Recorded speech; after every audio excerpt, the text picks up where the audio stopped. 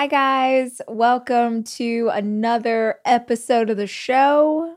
More specifically, welcome to another Ask RACH, which are episodes where listeners call in from all over the world and ask me questions, and then I answer them. That's it. If you want professional advice, I am not your girl.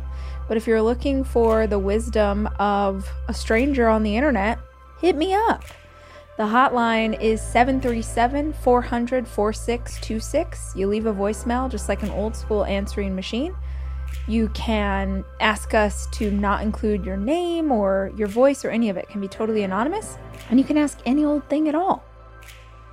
Hi, I'm Rachel Hollis, and this is my podcast.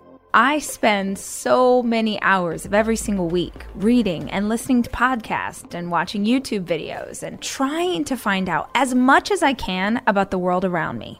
And that's what we do on this show.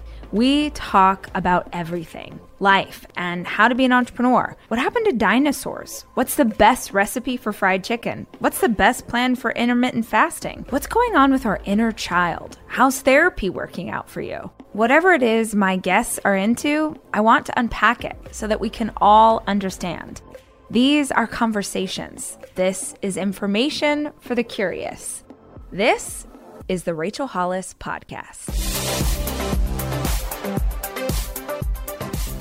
Before we do that, two things I want to make sure and talk about. Number one, we are still in the month of December, which means there is still time for you to join us in our gift card drive. I hope you've heard about it on the show, in email, on my social media, but this month we are doing a gift card drive with Covenant House, which is an organization that's been around since the 70s. They're throughout North America, so Canada, the US, they're actually in South America as well. Their whole mission is to come alongside and support homeless youth. So these are typically teenagers up through early 20s who are experiencing homelessness. They don't have a place to stay. They don't have resources. They don't have the support that they need. And I reached out to Covenant House and I said, I have the most amazing community. Is there something that we could do this holiday season to support the youth in your program? And they were like, honestly, if you sent gift cards, then the kids could actually buy themselves whatever they want. And that could be necessities, that could be a pair of shoes, that could be something that they've been dreaming of. So that's what we're doing. If you haven't heard about it yet, go check out the show notes and you can see where you can send your gift card and a little holiday note. The kids and I made Christmas cards and then I tucked $25 gift cards into each one of the notes and we sent them off to Covenant House in New York. But please, if you got a little extra money to spend and you can show up for these kids, please help us do that. If you don't have extra money, but you've got some time, go check out show notes as well, because Covenant House gave us some options for volunteering that you can do virtually. So all sorts of ways to get involved and show your love. Luxury is meant to be livable. Discover the new leather collection at Ashley with premium quality leather sofas, recliners, and more, all built to last. No matter how many spills, scuffs, or pet-related mishaps come its way, the leather collection at Ashley is made with the durability you need for the whole family. Shop the new leather collection at Ashley and find chairs starting at $499.99 and sofas at $599.99. Ashley, for the love of home.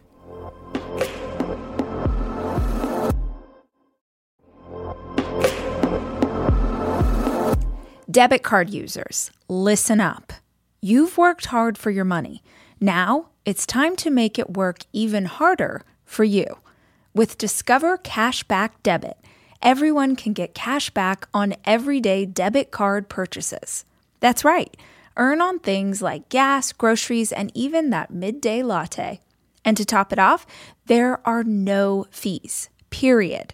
Yep, that means you won't be charged fees on your checking account. Transaction eligibility and terms at discover.com/cashbackdebit. Discover Bank, member FDIC.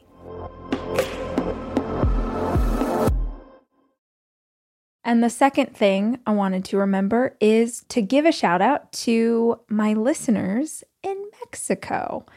I was looking at the recap. Spotify does a recap of podcasts. So I didn't even know this existed, but there's like a back door of the podcast on Spotify. So I could actually see who's listening and where they're at. And the show is listened to all over the world, but the top 5 countries, 4 of them are English-speaking countries. So the US, Canada, England, Australia. But the 5th biggest country of listeners in the world is Mexico. So, hola, mi amigas.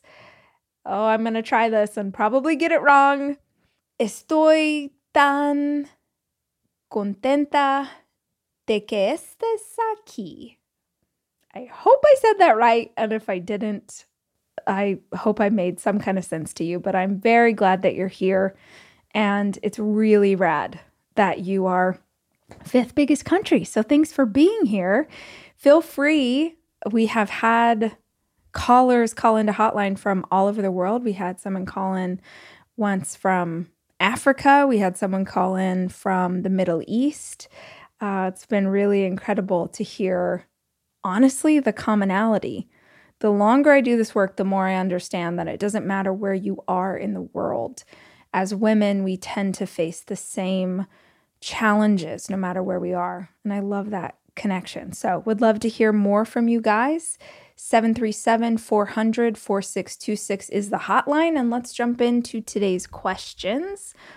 The last time I did this, I didn't listen to questions in advance. And I actually thought it was pretty fun because then you're getting my real-time perspective without any preparation, which feels a little bit more like real life. So today, let's try this one. It says it's about anxiety. So let's see what kind of anxiety we have over here. Hi, Rachel. My name's Sarah, and I am a stepmom to teenagers. And I just listened to your anxiety episode, and it really hit home because these kids all have anxiety, and they all act like it's totally normal because everyone has it, and they don't do anything about remedying it. And it's something that I'm always trying to talk to them about. And then they always tell me, oh, well, it's just everybody has it. It's normal. It almost seems like it's the cool hit thing to be is, high anxiety. I wanted to know what your thoughts were on kids that have anxiety and not work through it, with therapy or any tools that they can use. How effective is that? Because I assume, you can't take this medication forever. So if you could talk about that, that'd be really great so I can share it with my family. Thanks. Bye. Okay, Sarah, thank you so much for the question. And as a mom of teenagers, I got to tell you, I'm seeing the same thing. And it's pretty scary because my fear in this is if this generation, this younger generation, normalizes a state of anxiety, then will they do anything to help themselves feel better? Like if you're 14 or 16 and you're already experiencing severe anxiety and everyone around you is doing the same thing, will you ever understand that there are steps that you can take that will make you feel better? I was talking to one of my teenagers the other day, and he told me that everyone, he's like, literally, Mom, almost every kid in high school is vaping. And I was like, what? And he's like, yeah, like everyone. And I was so confused by that statement because, I just have so many questions. Like, do their parents know? He's like, of course their parents don't know. And I'm like, well, how do they get the vape? And he's like, Mom, come on, it's so easy. And then I felt, because I was like, I'm sorry, I'm so dumb right now. Are they smoking pot? And he's like, no, they're smoking, it's essentially like cigarettes, but it's in a vape. And then that blows my mind because I sound like such a square, but do we not, literally, I was saying this to him, I'm like, do kids not understand about lung cancer or any? He's like, yeah, but when you're a teenager and that feels so far away, that doesn't really come into your thought process. And I was like, that's so dangerous. That's so horrible. And he's like, yeah, but you know what's worse is like they have to have it. They're all addicted to it. They're all literally like jonesing for a hit. And he was telling me that it comes in flavors, like the vape comes in flavors. So one of his friends, it's like a Red Bull flavor. I'm like, first of all, that sounds like vomit, disgusting. But also, oh, this is terrifying because we're reaching now for things that have been prescribed as like, this will help your anxiety get better. So everyone's drowning in anxiety, and now we're vaping, and now there's all of this stuff. They were telling me about one of their friends who has a drinking problem. Yo, this person is in high school and not senior year of high school. And certainly I think we all probably knew kids in high school that did drugs, that partied, but to have someone who's essentially self-medicating with alcohol at 15 years old, 16 years old, this is scary. And they have access to the internet and they have access to social media. And the people that they're seeing or idolizing aren't just their age group.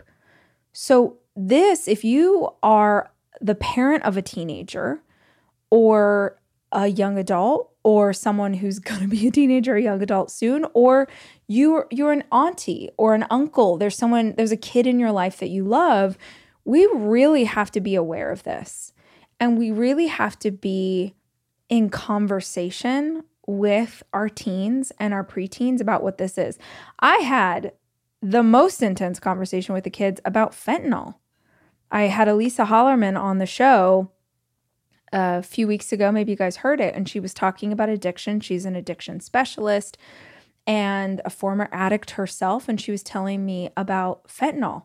And I talked to her and I talked to Dr. Drew, and they both said the same things. They're like, yeah, the media keeps asking, both of them said some version of this. Like the media asks us, what happens to your patients who are on fentanyl or who try fentanyl? And they both were like, I don't have patients on fentanyl because they die.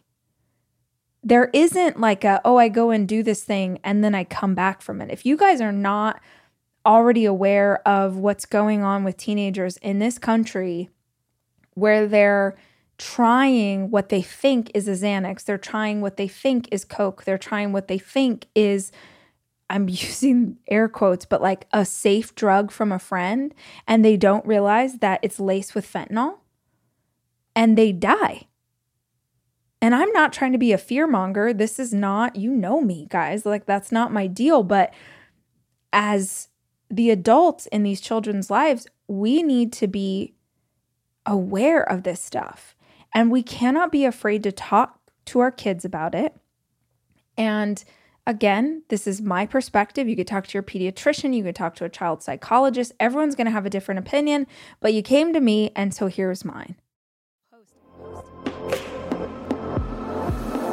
I am taking my 4 children away this weekend to go skiing. And I think if you're a parent like me, you understand how important it is to have a kitchen available to you when you have 4 kids, which is why Airbnb is always the place that I head to just make the vacation easier. And I have always used Airbnb as a place to stay, whether it was for work or family or a girls' weekend. But more and more, my friends are using Airbnb in a totally different way, as a business, as a way to invest in property and earn money for it. While you're away, your home could be an Airbnb. Hosting can easily fit into your lifestyle, and it's a great way to earn some extra money. Your home might be worth more than you think. Find out how much at airbnb.com/host.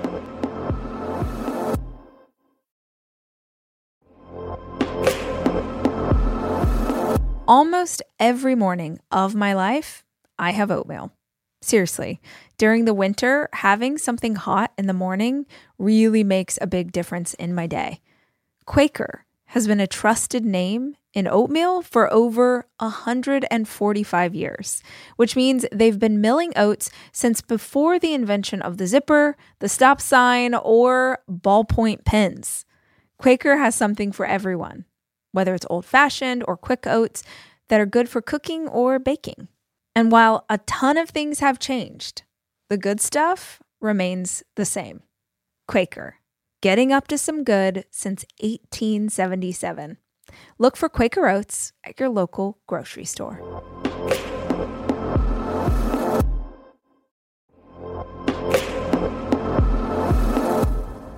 Guys, no two listeners of the show are exactly alike, which means that no two vacations you take are going to be exactly alike either. And if you're looking for a place that will serve all of you, Texas has a vast landscape of cultures, regions, destinations, and activities that allow for an infinite number of different travel experiences. I love Texas so much, I moved my family there for 5 years. Because here's the deal, Texas has it all. Are you a beach person? We got you. If you love a rugged vacation, not my jam, but there's plenty of campgrounds, hiking trails, and state parks galore. My favorite part about Texas? The food. It is the thing I miss the absolute most. Whether you love barbecue or Tex-Mex or just want to be in cities that take their food very seriously. You can enjoy live music, visit internationally recognized art museums, and check out thrilling cowboy experiences. Visit traveltexas.com/getyourown to get the only trip to Texas that matters. Yours. That's traveltexas.com/getyourown.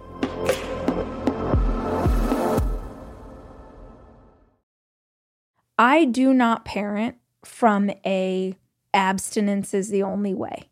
That was how I was parented. That's how it was when I was in high school. It was like, never have alcohol, never do drugs, never have sex, there was a whole deeply messed up religious undertone to that. But y'all, it's 2023.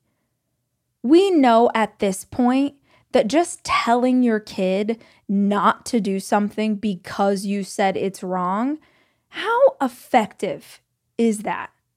And maybe it is for your kid, but let's just look at all teenagers. We're all intelligent enough to say that's probably not the best method to try and steer a kid around anything.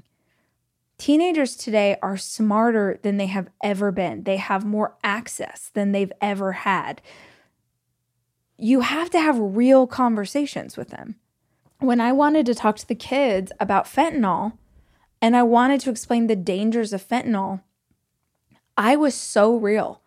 I was like, you cannot take drugs from friends at parties. You can't. I don't care who the friend is. I don't care if they just pop the pill and you feel good. I don't care what it is. And I was explaining to them what's happening and talking about all these kids who are dying. Now, to the best of my knowledge, neither one of my teenagers are in groups of friends, or they don't go to parties. They don't do that kind of thing where, someone's standing in a back room trying to hey man, try this. That's not the environment that I am aware on any level that either one of my teenagers are in. But I'm not stupid. I was the goodiest two shoes, goody teenager. And from the time I was very young, I was had a friend's house who had older siblings, different things where I was around alcohol, I was around drugs. I could have done those things. It was petrified of not being a good girl that kept me from doing it. But I'm not going to assume that my kids aren't going to be presented with an opportunity. So I just have real conversations. You can't do drugs. You can't do drugs. You can't do drugs from your friends if they're telling you it's not. Now, I know that doesn't make sense because then who can you do drugs from? I hope they never try and put that together. But I just wanted to stress that over and over and over and over. I don't care who is offering it to you. Assume that everything that everyone has is like deadly. That was the conversation. I've had 1,000 conversations about sex. I've answered every question, and I'm sure they still have more.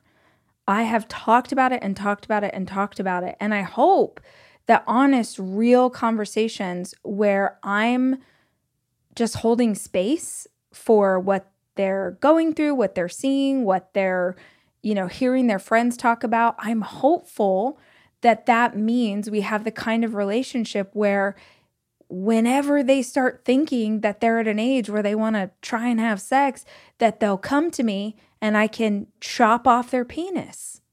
That was to make you laugh, guys. I definitely would never do that. Telling kids don't ever have sex. Like, come on. Better to have real, honest conversations where you actually meet your kid, where you know who they are, where you understand their fears, their concerns, their desire to be liked or to be popular, or their anxieties. And this is just another one of those things that I think we have to be in conversation with our kids about, not once, not twice, but constantly. Constantly. Hey, what does this feel like? Ask open-ended questions like, oh, I wonder how it feels, to have your friends getting straight A's. Like, how does that make you feel? And, oh, you got this grade. And like, what does that do? And, oh, your friend has anxiety. How does she process that? And what does that look like? And what does that make you feel? And just keep asking questions without an agenda attached to it, because that's how you're going to get answers. And as you start to get answers, if you get their truth and you immediately try and shut down their truth and insert your own, you're never going to get answers again. Better to actually know your kid and what they're experiencing and what they're going through. You maybe heard the conversation I shared with y'all a few weeks ago about my oldest and him being so hard on himself about his grades. That is a self-decided thing. Like, I could not care less. I care that they're good people. I don't care that they get good grades. But he's really hard on himself about his grades, and he always has been. He is an excellent student. But he can very easily get anxious about basically not having perfect grades. And so I just had a long conversation with him and like broke it all the way down to like the core. And I was like, okay, let's just like play this all the way out. What if you fail every class? Then what happens? And he would answer and be like, okay, and then what happens? And he would answer. And then, and we basically, this is a powerful thing for anybody who has anxiety. If you keep having anxiety about the same external stuff, to just keep going, okay, and then what happens? And then what happens? And then what happens? Until you basically get down to a core level where you're like, okay, well, everyone I love is still safe and healthy. I still got a roof over my head. I still, whatever fear you have created for yourself in this anxiety bubble, you can typically pop with that process. And in doing that with him, I'm trying to teach him how to walk himself through anxious thoughts. But the kinds of anxiety that our youth are dealing with are not just anxious thoughts brought on by external things. It's also it's emotional stuff. It's mental health. It's sometimes needing to involve a therapist, a pediatrician, a psychologist. There's lots of things that you need to arm yourself with when it comes to this topic, because every single child is different. Every single human is different. But what I would just blanket piece of advice for everyone listening that I think can be helpful to all of us is for you, adult listening to this, to make sure that you have information about how to manage anxiety and stress. Are you practicing that in a way that they can see? Do they see you going on walks? Do they see you working out? Do they see you meditating, breathing exercises? Do they see you leave on a Saturday and your teenager has to watch the younger kids because they know that mommy's going to a therapy session? Well, mom, why are you in therapy? Oh, because, sometimes I feel anxious and it really helps me to process what I'm feeling emotionally. Are you modeling behavior for them that shows them how to process things? Are you aware of adaptogens? Do you know about holy basil? Do you know about different supplements that you can buy over the counter that are incredible for mood? Are you aware of that stuff, and do they see you practice it? And are you regularly in conversation with your kids? And I don't mean once a week on Sunday nights at dinner. I mean every day that you can. Are you talking to them every day? Are you energetically, like, how are they doing? Are you checking it out? Are you responding to surface level emotions, or are you looking deeper? As the parent of teenagers and knowing other parents of teenagers, it's really interesting for me to watch how other adults process behavior. And I don't have context for every person's story, and I don't know, obviously the full history, but what I find shocking is how many parents call their teenagers disrespectful. They get super pissed. They're like, they're being disrespectful. They're disrespecting me. Their teenager will go through a mood swing. They'll be a jerk. They'll be pissed off. They'll say something rude or snarky, whatever. And the parents are like, don't disrespect me. Now the parents are all like, their backs up. They're like pissed off. You disrespectful, blah, blah, blah, being disrespectful. Y'all, people do not suddenly change emotion for no reason. My kids can act like punks. My kids can be rude. My kids can talk back. And you better believe that when they do, my first response is like, what? I'm sorry. Who do you think you're talking to? Like, that is response number one, right? Because I'm like, no, you're going to know right now that the tone you just said at all of that, not okay. So my initial moment is like, ooh, like I'll call attention to it. I'll call it out. I'll be like, hey, whoa, whoa, whoa, whoa. Like I'll change the entire tone of what just happened. And then now I've called this moment out. Now they're like, we've sort of snapped out of whatever that energy was. And I'm like, what's going on? I'll be like, babe, let's come in my room for a minute. Let's go up to your room. I'll take them away from the other siblings. Cannot stress this enough. It is so discouraging for you to get on to your kids in front of the other kids, especially if a younger sibling is getting in trouble in front of an older sibling that they look up to. Be smarter about this, parents. Just in the same way, if you were in your office, if your boss had an issue with you, or you're a boss and you have an issue with one of your teammates, you don't reprimand them in front of everybody. You're like, hey, come in my office for a minute. It's the same vibe with your kid. When your kid does something, they're rude, they're sad, they're withdrawing, they're doing something that you are like, oh, this is a not normal behavior. Don't assume it's because they're a teenager and they're a jerk. Assume that something's wrong. It makes my blood boil. This like, oh, teenagers are disrespectful. Yo, teenagers are dealing with 1,000 hormones they don't know how to navigate, plus the stress of school, plus the comparison thing, plus they just broke up with their girlfriend, plus. And you don't know any of it because when they did something you didn't like, you made it about you. Your kid mouthed off and you're like, you're disrespecting me. Dude, it's not about you. Why are you making this thing personal? Your kid just cried for help. Your kid just told you something's not right with me. and you made it about you, and you called them disrespectful, or you called them a jerk, or you did something, you reprimanded them in front of everybody else in the family, you embarrassed them. Now their wall is higher. Now they're more pissed off. Now you took the energy up to the highest level. I say this all the time. People talk so much crap about teenagers.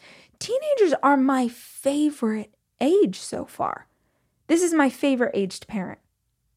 They're funny, they're fun, they have interesting perspective, their friends are weird, their clothes are cool. Like, I love it. And it doesn't mean it's easy, but if my kid does something that feels emotionally or energetically off, I assume something's wrong. And every single time, when I come at them from a place of compassion instead of anger, every time, I end up getting a teenage boy who's crying because he's stressed out. I end up getting a kid who tells me that he's in a fight with one of his friends, who tells me that, he really liked this girl and then she just started dating another boy at school and it really hurt his feelings. I get truths. I get their heart. I get to know who they are, and I understand the stressors in their life. But if you come at your kids assuming that they're your enemy, and that it's your job to make sure they're respectful, get out of here. Good for you. You're going to demand respect. What kind of relationship are you going to have? This is what also astounds me.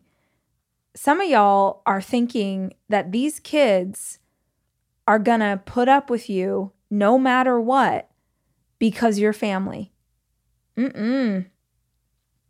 These next generations are educated on trauma. They're educated on what is an unhealthy parenting philosophy. They're educated on narcissism. They're educated on stuff that we did not know about. To me, being healthy is really grounded in nutrition. Honestly, what I eat and what my kids eat is super important to how we live our lives. It's why I love a company like Thrive Market, because Thrive Market carries brands with the highest quality ingredients and sourcing methods. They restrict hundreds of ingredients across their food and cleaning categories. So when I go online and I use their on-site filters, I can figure out exactly my lifestyle needs and trust that what I'm getting from Thrive Market is what I want to take into my body. When you join Thrive Market, you're also helping a family in need with their 1-for-1 membership matching program. You join, they give. You can join in on the savings with Thrive Market today and get 30% off your first order, plus a free $60 gift. Go to thrivemarket.com/RACH for 30% off your first order, plus a free $60 gift. That's THRIVE market.com/RACH. thrivemarket.com/RACH.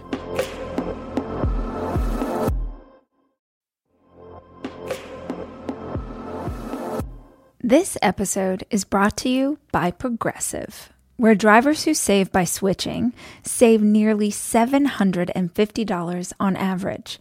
Plus, auto customers qualify for an average of 7 discounts. Quote now at progressive.com to see if you could save. Progressive Casualty Insurance Company and Affiliates. National average 12-month savings of $744 by new customers surveyed who saved with Progressive between June 2022 and May 2023. Potential savings will vary. Discounts not available in all states and situations.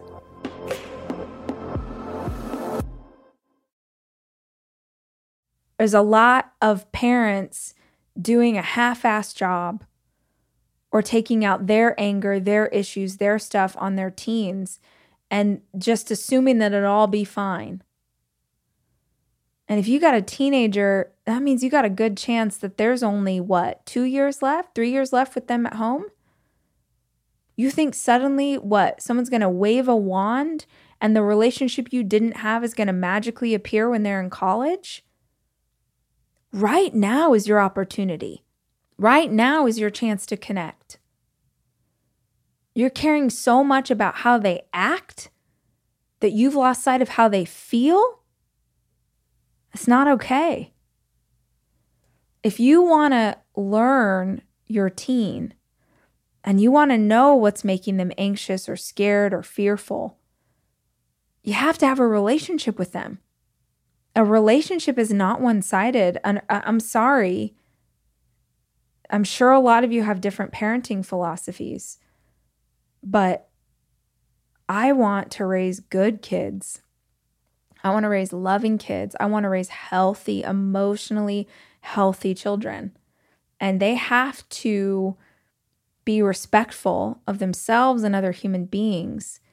But when we're in a moment where we feel an energy shift, or when someone says something and they're too harsh with a sibling, whatever, I don't ever assume it's because they're a jerk. I assume it's because, okay, let's step in with some compassion. I try and parent the way I wish I had been parented. And I bet if you thought about it, you could come up with some ways you wish you had been parented. I was actually thinking about this today, how as a parent, I do all of these things that I don't even know if my kids care, but I realize how many things I do because I wished I'd had it when I was little. So there's a handful of things that I associate with like really good moments in my childhood because they were sort of fleeting. This is just real. My house smells amazing. My house always smells amazing. Candles, essential oils, Palo Santo. When you walk into my home, it smells really good. It's like, oh, home. Because every once in a while, my mom would have like a good smelling candle and she would light it if like company was coming over to make the house smell good. And it always felt like if I came in the door, it was like, oh, this is fun. Like something's going to happen. The house smells good.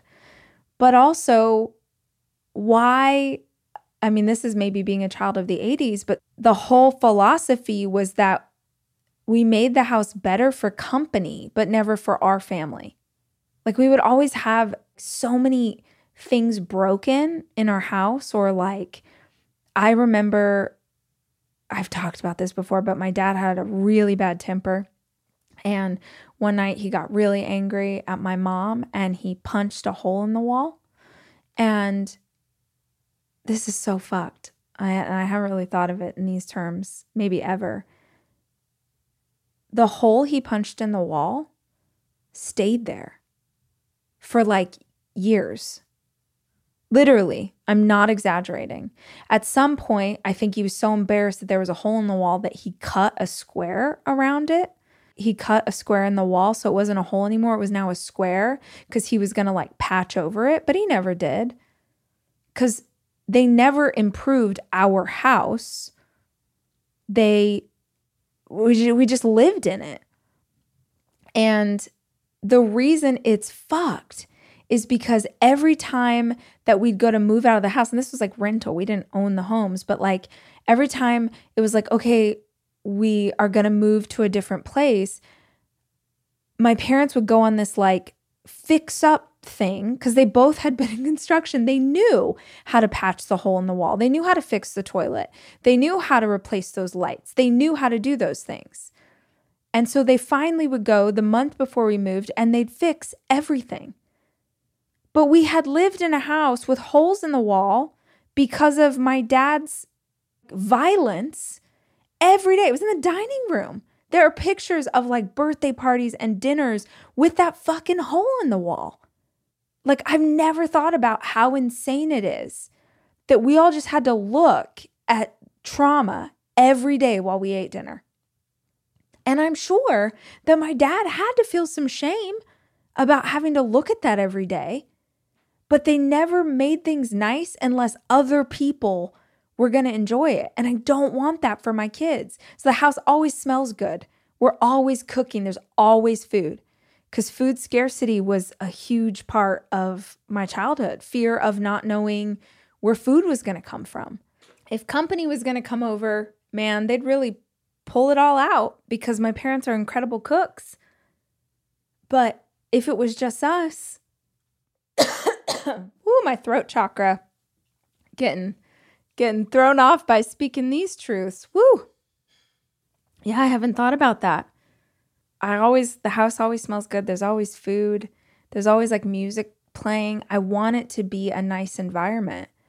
And I set the full table with the good napkins and the good plates every night we're having dinner, literally every night.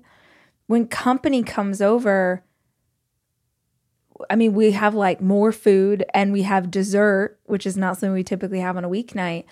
But basically, I'm trying to give my kids what I wished I'd had as a child.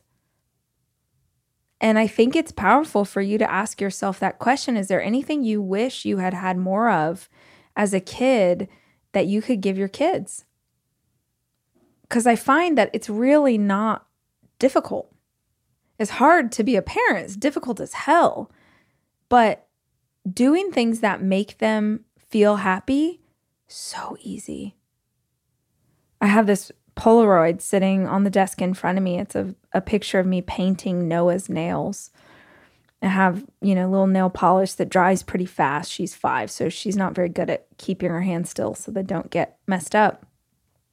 And every time I look at the picture, I think, man, it takes about 8 minutes to make your daughter feel so special.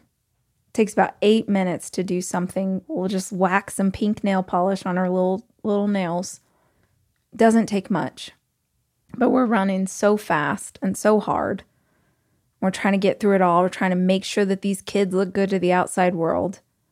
We don't spend enough making sure that we're really connecting with them in a way that we need to.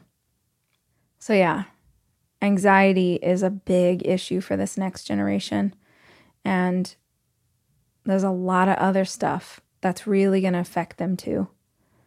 And the best chance you have of helping them navigate that is working on yourself and having a real relationship with them so that as things pop up, you can help them process that in real time.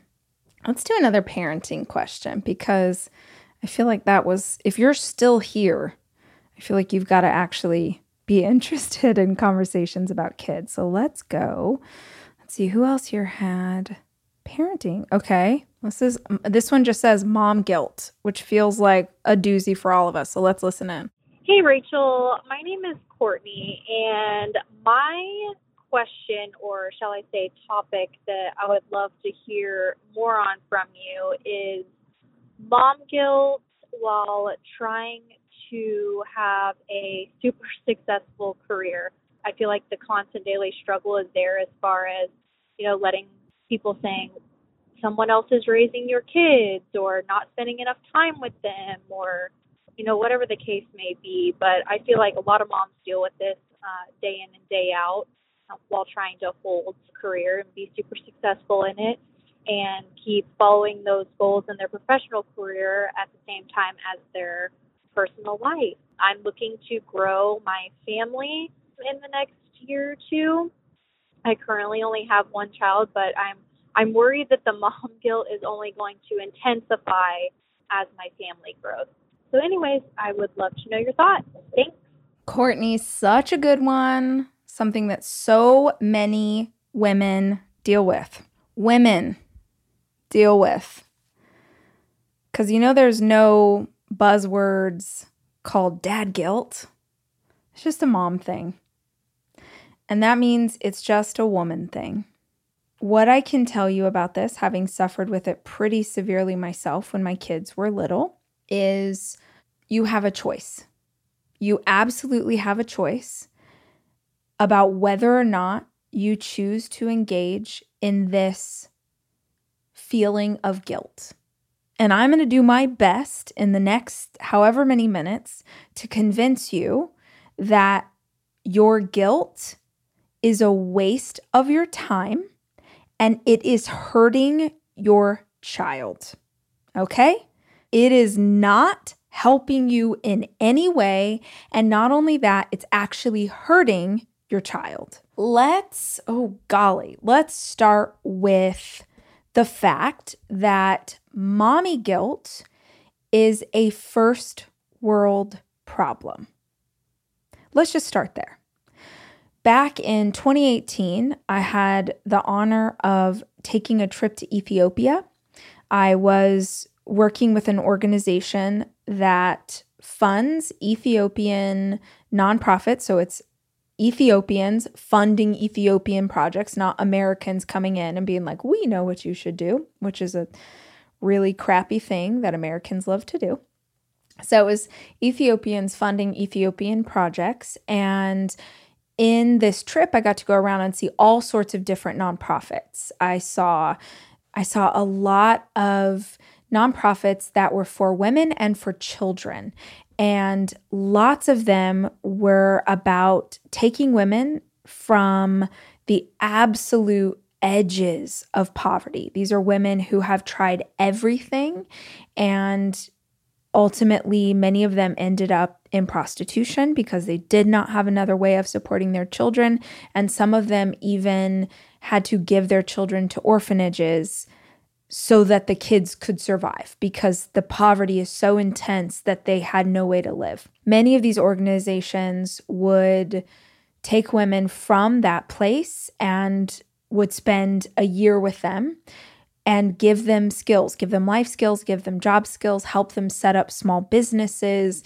In Ethiopia, that's things like selling produce, or some of them became hairstylists, some of them they would make injera for their community. It was really cool to watch what these women had done. And in many conversations with them over the course of the 10 days I was there, whether it was women who spoke English or through a translator, what I came to understand again and again and again was that mothers in developing countries could not process mom guilt. Like when you try to explain to a mom in Ethiopia that there are women in America who have jobs that pay for food and rent and keep their children safe. When you try and explain to a mother who just fought back from prostitution and putting her children in an orphanage because she can't afford to feed them, when you try and explain to that woman that there are women here who feel guilty because they have jobs that support their family, she literally cannot understand it. And it makes you feel so small and so dumb and so privileged. This woman's literally fighting for her life to be able to feed her babies. And these women were not like, oh, and I have all this money in the bank, so I'm good. No, they're living day to day. But they're so proud of what they've done. They're so proud to have a job. And we're over here, safe, comfortable, with money to go down to the grocery store, struggling, but still, I promise you, not in the place that those women were. And we feel guilty? What a privilege, and what a gross privilege to have so much and not even understand what it must look like from a different perspective. So that's where I'd love to give you something to ground yourself in. This is a gift. Your job is a gift. You take care of your kids, you're a gift. I dealt with this a lot. I got so much shit from in-laws and people on the internet and all of this when I was a young mother, and I bought into it. And now today, my kids are older and I've had a longer time period of being a mom, but I support my family. My work supports my entire family. I really could not care less what someone else thinks of me for working. And I look back on myself as a young mother, which is when we're struggling the most, and I feel so sad for her because what I was experiencing and my instinct that you might be experiencing and that other women listening might be experiencing is the guilt is coming from the perspective of other people. It's either coming from the perspective of other people or it's coming from comparison. It's you comparing yourself to other moms, or it's other people in your life who have a perspective on how you're supposed to show up for your kids. And neither one of those things serves you. You have got to know that comparison is the death of joy. You comparing yourself to another mother and how she's showing up in the world will rob you of the joy that you can experience as a mom. And in no way does you comparing yourself to her make you a better mother. Never, ever, ever. So why are you doing it? Oh, well, my mother-in-law or my mom or the other moms at school or whoever, you feel like you're trapped under their perspective of how you're supposed to parent? No. She had her chance. Your mother-in-law had her chance. Your mama had her chance. Your sister-in-law, she's got a pick. Great. Go ahead and raise your babies however you want. These are my kids. These are my children. This is my bond. And they don't need a perfect mom. They need their mom. And their mom works. Your baby, her mom or his mom, she's a working parent. That's who she is. That's not bad. That's not good. That just is. But we compare ourselves and we're like, yeah, but that baby or those kids, they get a stay-at-home mom. Y'all, the grass is always greener. Stay-at-home mom, it's got to be the hardest job in the entire effing world. I can't even imagine how hard that is. And there are perks and advantages of being a stay-at-home mom. And there are perks and advantages of being a working parent.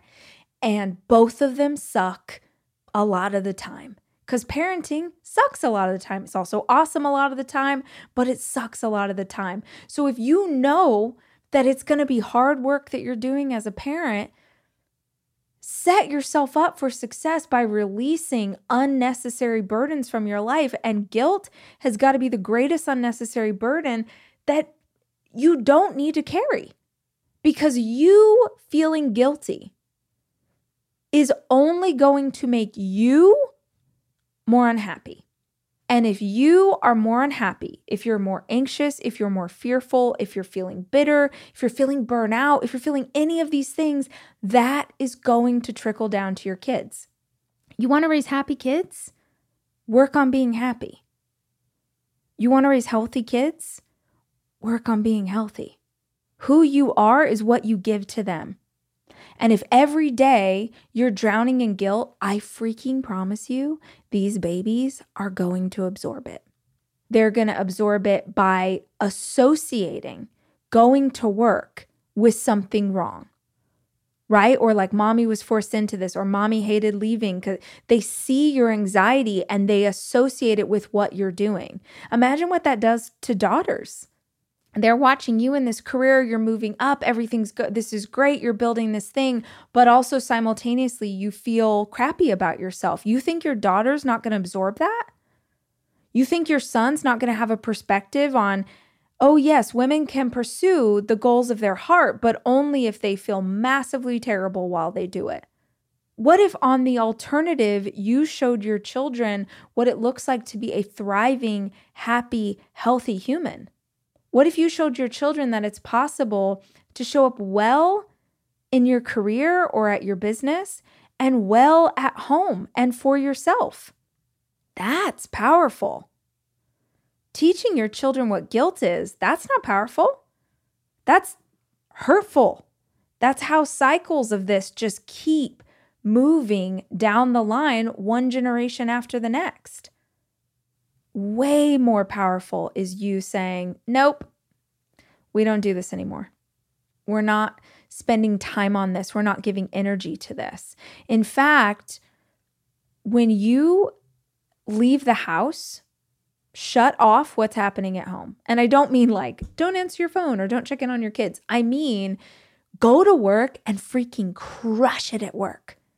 And then when you leave work, shut off what's happening at work, go home, crush it at home. Be fully present where your feet are. Do great work at home or at the office where you are at. Teach your kids that. Also, you said something about someone else saying, oh, someone else is raising your kids or whatever. Nuh-uh. Mm-mm. Kick that out. Don't even let that. That sounds like the voice of an in-law to me or your mom. Mm-mm. Again, you had your chance. You had your chance to raise your kids. P.S. Mama probably did it surrounded by family members who could help her, surrounded by childcare that wasn't as expensive. Like, you had all these options. So go ahead and lock it down, Mom, because you already got your chance. None ya. This is none ya business. That's that piece. But also, children have an infinite capacity for love. When I was a young mother and I was really worried about the fact that my nanny was so close to my son and he would reach for her. Like, when I would come home, he wouldn't want to leave the nanny. And oh God, that's devastating. And by the way, it's a phase. They get over it. But I was talking to a woman who had teenagers, and it's really powerful for any of you who are young mothers. Talk to moms who have older kids. Talk to working moms who have older kids. That's your best bet for really empowering yourself in this. They'll give you advice and wisdom and tips and all the things. But this older mother said to me, oh no, children have an infinite capacity for love. Why would you want your kid to be with a babysitter or a nanny that they don't love deeply? Why would you want your kid to be with a nanny that doesn't love them deeply? Of course you want that for your baby. So if that's what they're getting, this is a blessing. This is a gift. You found someone that you really love, the baby loves, and she or he loves your family. This is a gift. You need a perspective shift here. It sounds to me like your career's going really well. You have a babysitter that's really helpful, a child that's calm enough that you're thinking about having another one. So that says something good. Let go of this guilt created by other people and focus on gratitude for how freaking lucky you are to be in this place. And every time you have that sense of feel bad, or I should be in this place, or I should be in that place, just remind yourself that this is not going to serve you and that you need to be present where your feet are and go all in where your feet are and do the best you can right where your feet are. This, like anything else, is a practice. So you've had a lot of time learning to feel guilty. You'll need about the same amount of time to unlearn the guilty feeling. But like anything else, when you keep working at it, it will begin to get better. But stand up for yourself. Don't let other people say snarky things or passive-aggressive things or things that are triggering to you. You have every right to remind people that this is your baby, this is your family, and you are going to parent as the parent you are, not as who someone else thinks you should be. All right, guys. I hope our conversation was helpful for you today. If you've got questions on parenting or relationships or sex or, basically anything, you can call into hotline 737-400-4626. I look forward to hearing what you've got to say. I look forward to more conversation with you soon. And until we chat again, remember, I love you and I'm rooting for you.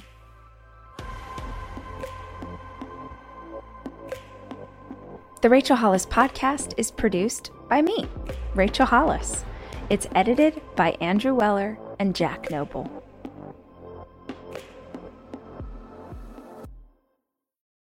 NetCredit is here to say yes, because you're more than a credit score. Apply in minutes and get a decision as soon as the same day. Loans offered by NetCredit or lending partner banks and serviced by NetCredit. Application subject to review and approval. Learn more at netcredit.com/partners. NetCredit. Credit to the people. Making your cat happy is a #1 priority. Priority number 2 is keeping a clean litter box. Fresh Step Outstretched Litter helps you do both. Fresh Step Outstretched Litter traps waste at the surface with less crumbles and absorbs more waste and odor compared to Fresh Step Multicat. Find Fresh Step Outstretched Litter at a store near you today. Fresh Step is a registered trademark of the Clorox Pet Products Company. Certain trademarks used under license from the Procter & Gamble Company or its affiliates.